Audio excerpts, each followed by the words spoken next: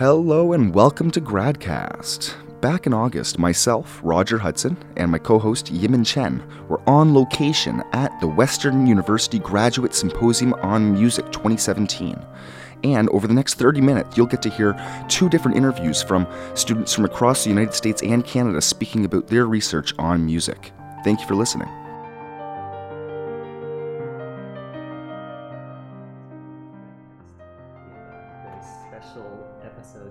My name is Yimin Chen. I'm joined with my co-host Roger Hudson. How you doing, Yimin? Oh, awesome. We have a sort of special episode broadcasting from WUGSA, which is the Western University Graduate Symposium of Music here at the lovely University of Western Ontario. We have with us Adam Roy, the coordinator. Hi. And Chantal Lamar, the all-round good person, I believe. Yeah, that's is your title? Yeah. Officially. And also a GradCast committee member herself. So can you tell us a little bit about this symposium? What is WUGSA? Yeah, for sure. So as you said, it's the Western University Graduate Symposium on Music. And this is its 18th year. And this is my first year coordinating it. And every year it grows, and this year we have 16 speakers coming across from all of North America. We have people from U of T, McGill, Madison, Wisconsin, Houston, everywhere. And they all come to Western to speak about their research. That's really cool. So how did you get involved as coordinator for this symposium? It's actually an elected position within our society. So last year I ran on it. I ran unopposed for probably some good reasons that I'm learning very quickly. But so I put my name forward to do it, and I quite like doing it. So I like organizing conferences and events like these to promote graduate research. I think it's important. Is this your first opportunity to do such a thing? Yes, such a thing with music, yes. I've coordinated a lot of music directing in the past, so I'm comfortable with a lot of people and music as a topic, obviously, but not a symposium, yeah. And Chantal, what got you involved in this conference today? I think a few years back I got involved with our Society for Graduate Students in Music, and as Adam said, it's an elected position through that council, and so my good friend Kristen Wallentinson had run it the previous 2 years, and I worked closely with her to sort of put together a kind of handbook on how to organize this conference. As Adam said, it's been running for 18 years, but not by the same students. We do graduate and change. So when Kristen and I started, there was a sort of like information loss as to how this sort of conference went together. So I got involved in like sort of using some of my experience organizing conferences in the past, and we sort of figured it out. And Adam took it over this year, and I feel like he really ran with it in quite some innovative ways. So for those of us who have not had the good fortune to attend a symposium on music ourselves, can you tell us a little bit about what this event looks like or is about? Yeah, so it's a conference, right? So it's a two days of papers organized into sort of like different kind of topics or genres, or sometimes according to composers. So we started our conference off this year with a graduate student workshop that was run by Dr. Jonathan D'Souza, one of our professors here at Western, and it was on musical embodiment and instruments, which I think was really an interesting sort of thing for us to be able to do. And then we jumped right into sessions on Vaughan Williams, sessions on topics in music education, a whole number of other things. Yeah. There's so many, it's hard to keep them all, you know. The topic of musical embodiment, that's really interesting to me. Can you explain more about what exactly that is? Yeah, so it has a lot to do with sort of like the physicality of music making, or how our instruments are sort of play a significant role in the types of music or the types of sounds that we make. And the professor I mentioned, Dr. Jonathan D'Souza, he's just finished a book on that very topic, and so he brings a sort of like incredible knowledge to the area. And I think the idea of embodiment of our physicality and what music sort of does through our bodies or through the body of the instrument, it can really give an interesting perspective on how we think about what music even is. So I have a question aimed at Adam here. You mentioned near the beginning that you very quickly learned how much work is involved in your role as coordinator. Yeah. Can you tell us a little bit about what's involved? Everything from booking rooms, planning food, asking GradCast to come visit us. No, thank you very much. Most of it starts in about February. That's when the planning starts. I have some meetings with our Associate Dean here of Graduate Studies to get some ideas, and then we move forward from there. And we've had a lovely faculty and staff that supports us. The Dean's office is great for doing that. And from there, I just send out call for papers and have a program committee, and it kind of just falls into place. July is kind of the month where everything needs to be organized, and then it just launches in August. For such a high-profile international conference, I'd imagine getting everything together is pretty big ordeal. It is, yeah. This year we also, as a society, launched our own website for that very reason. It's important that we can't just connect to internationally people on Facebook or Twitter. I mean, it's indeed difficult in the music theory realm, at least in the music realm in general in scholarship. So we launched our own website, and we did call for papers that way, and we post on all of the Music Society's CFP boards. Yeah. Okay. So for people who are perhaps thinking of maybe starting up their own symposium or a conference process, or perhaps for your successors in this position, is there any handy tips, any good, thoughtful advice that you'd care to give? My advice and my line of thinking in this whole process was, although we're graduate students, we can always do better. And so the first thought you have when you're organizing a conference, that's good, but we can always do better, is how I thought this whole conference. And I've been told it plays out well, and that's really my advice for anyone organizing a conference. The first thought is good, but it can always be better. Did you have any specific overarching goals for when you started to put together the conference and as to how to make this one better than the rest? Yeah, so formerly we had a room in Talbot College that we used to host the symposium in, and this year it's now in Von Custer Hall, which is brand new music building, brand new hall, state-of-the-art facility. So I'm really happy that kind of elevated it past just a lecture hall. Mm-hmm. And our workshop did that as well, and probably missing some things. Well, when you do as much as you've done, Ryan, I'm sure you're bound to miss out on a few things. Yeah. So what about the wrap-up to this conference? Is there any, are you involved at all in sort of teardown in what comes after?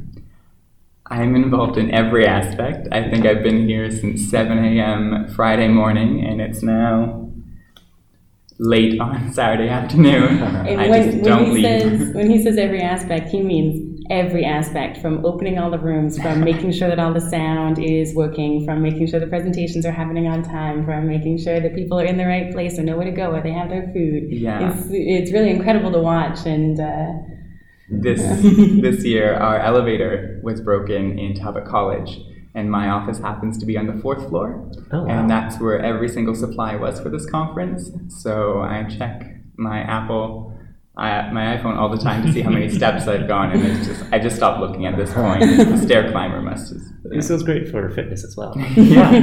Okay. Is there sort of conference proceedings that you're planning to put out after this? We haven't in the past done conference proceedings. I think that's something looking forward that we should do, because the work done at this conference is just it's of such a high quality.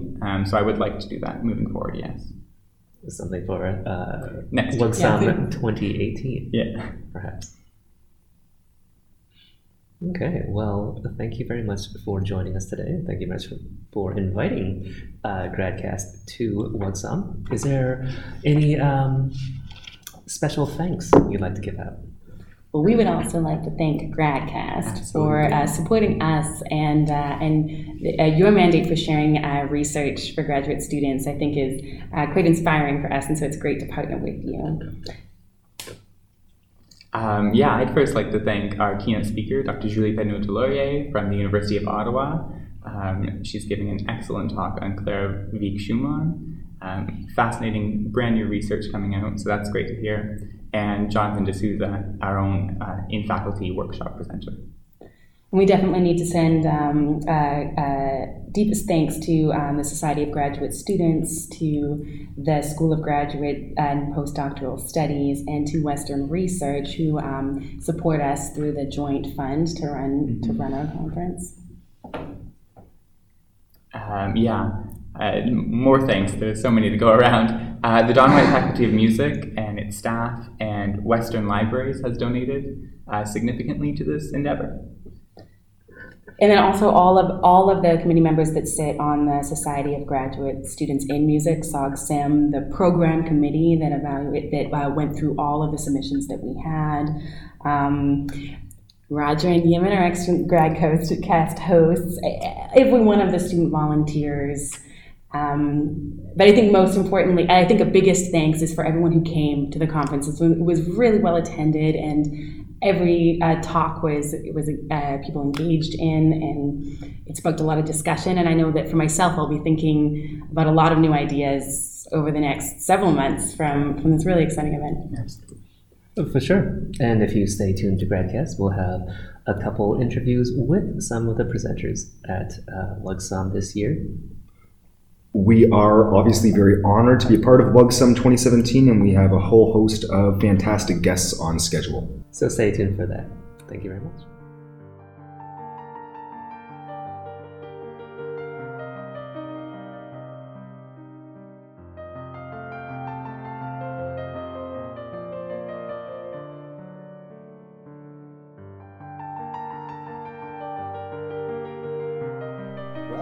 You are listening to GradCast, the official podcast of the Society of Graduate Students. My name is Roger, and I'm joined by my co-host Yimin. How you doing, Yimin? I'm doing well. Thanks very much, Roger. And we have a very interesting guest today. We are joined here by Daniel Robinson from the University of Toronto. How you doing, Daniel? Doing good. Thanks. Fantastic. Welcome to Western. You're here at WUGSOM 2017, the Western University Graduate Student Symposium on Music. Daniel, you're here talking about some of your research today. You're a presenter here at the conference. Would you like to start us off talking a little bit about what brought you here, what got you into your research today? Sure. So I guess if you guys want, I can just talk about a little bit about who I am. I'll take a little second of self-obsession. Oh, no worries. So I'm a master's student and a graduate fellow at the University of Toronto in the voice pedagogy program. So that is just basically a sector of music education, but specifically looking at singing. And then I have two kind of main research interests. First, I'm looking at diversity in Canadian music. And then on the totally other side of things, maybe not totally different, we're looking at how singing and kind of the exercises used in voice pedagogy can be applied to help trans women and that population. Very, very interesting. Now, you mentioned pedagogy a few times during that explanation. Do you mind just explaining or expanding on that a little bit? Yeah, of course. Sorry, pedagogy is just kind of a fancy academic word for teaching. So it literally just means teaching, and a pedagogue is a teacher. Fantastic. So you're looking within the voice teaching aspect of things here. Yes. Fantastic. So you mentioned voice pedagogy as it relates to trans women. Is that what you presented on here today? Yes. So the talk today, if just to offer a little summary and some context, I guess, is we were looking at so the trans women population in general, and I apologize in advance, I'm going to be using a lot of generalizations for simplicity. And this is a very, very complex topic. When trans women start to transition, especially when they are post-puberty, these individuals have, again, gone through what is called biologically male puberty. So their voices have dropped, and the increase in testosterone in the bloodstream has caused their voice box, or what is anatomically called the larynx, which produces the voice to kind of thicken, and this is really irreversible hormonally. And so we were talking about the different interventions that are used to help this population with what is called, and I'll use this word many times, gender dysphoria, which when we talk about gender dysphoria, and specifically here voice-related gender dysphoria, it's any distress that an individual feels due to an incongruence between their expressed gender, which in the terms of trans women is feminine, and their assigned gender at birth, which in the terms of many trans women is male. And when we're looking at voice-related gender dysphoria, it's primarily due to the fact that despite physically presenting and trying to live a life as a female, their voices still sound very masculine. This can be a source of a lot of distress, specifically in this community. And this is a generalization. Some individuals are expressed as feminine, have their birth voices, and are very, very comfortable and feel this is an essential part of their identity and who they are. And then further on that, I should just kind of bring back the whole voice pedagogy area, is we're trying to look at in terms of interventions. Right now, the two main options that are available for trans women who are hoping to alleviate symptoms of voice-related gender dysphoria are surgical. So we're kind of invasively going into the larynx or the voice box and changing things so the pitch is raised, or speech therapy, and this is just working through with a speech pathologist exercises to help make the voice sound more feminine, or whatever feminine means to the individual. But the problem is that there's still a lot of individuals that aren't satisfied with this process and still don't feel that their feminine identity is fully expressed through their voice. And so I was thinking, what are other options that we could potentially offer? And one of those, as a voice pedagogue, I was thinking could be singing. And if you kind of look at the world of speech therapy and the world of voice pedagogy, you'll realize that there's increasingly or a huge amount of similarities in the basic concepts.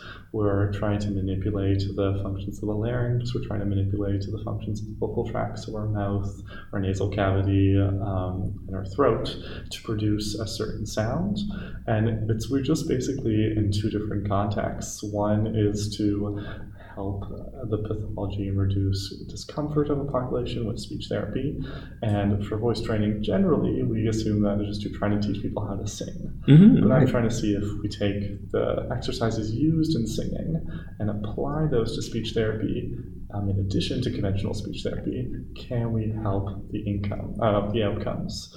And I'll just quickly add to that, I guess, that the reason this kind of came about is this idea that there's different approaches to things, and people respond differently to different interventions. And I'll equate it to when you're teaching strategies, some students respond better to auditory or visual stimuli, where others, and especially I find as someone who works with pediatric students a lot, respond better to kinesthetic and movement exercises. And so all we're looking at here is that can we offer like a different approach to the intervention? Can we have the speech therapy as one approach and singing as another approach?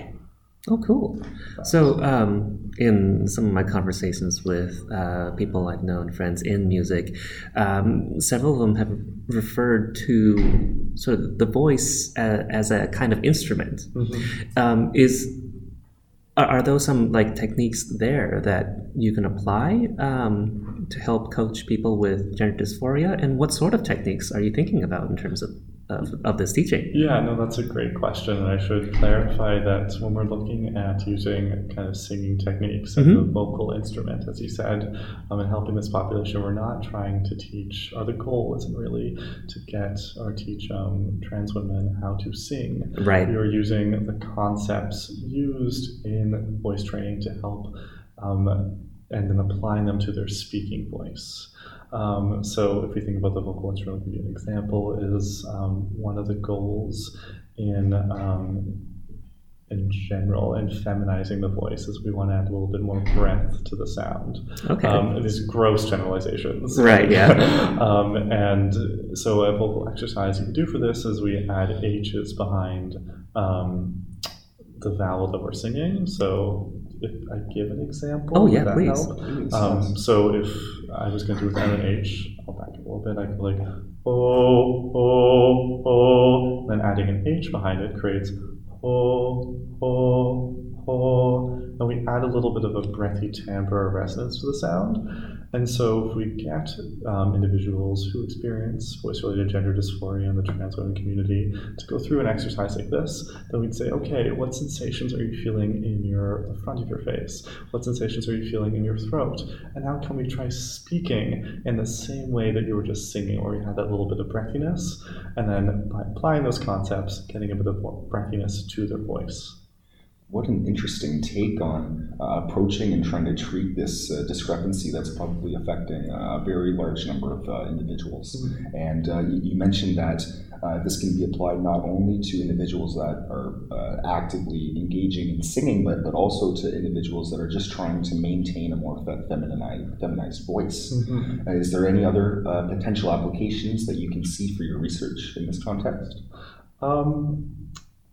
That's a very good question. I guess I just want to hamper that the only really area that we are interested in is helping the speaking voice. Fair enough. No real part of the research is trying to increase the singing voice of trans women, but although that's very cool, that would be awesome. And the whole reason this research came along was I saw an interview by Jordan Gray, who was a trans woman individual who participated on the voice competition. And so for her, singing, it was a way to express her feminine identity, and she was a singer, and that's what got this whole kind of thought process going. So having this voice training just for the sake of singing is great, but again, this isn't totally answering your question, I'm sorry. The focus is really applying it to the speaking voice. Beyond that, if you really extrapolate, potentially it is just trying to find kind of an argument behind that arts education and music education is important and has applications beyond the classroom, that right now that it's in a bit of potentially a bubble, and we're trying to break out of that and apply it to maybe other populations as well. So is there going to be maybe a practical component to the work you're doing? Do you hope to try to design some of these techniques or teach some courses for people to learn to talk? Our hope is this year, hopefully, to run a little pilot study where we're comparing just speech therapy interventions by themselves with a cohort or a group of people who are go through both speech therapy and kind of singing exercise-based speech therapy, and just going to see if there's a difference in outcomes or if there's any really validity behind doing a potentially bigger study. So that's what we hope to do. Oh, cool. And are you considering your master's studies here? Is this sort of a terminal degree for you, or do you have any plans at all to continue on and perhaps... I mean, the question of what do you want to do next was just an existential crisis waiting to happen. But the hopes is to kind of continue this through a doctoral degree, or kind of find a way to just apply this straight ahead to a clinical setting. Oh, right. And then maybe do a roundabout PhD eventually. So this is sort of the area that you would like to focus on, at least in the near sort of foreseeable future. Yes, let's say that.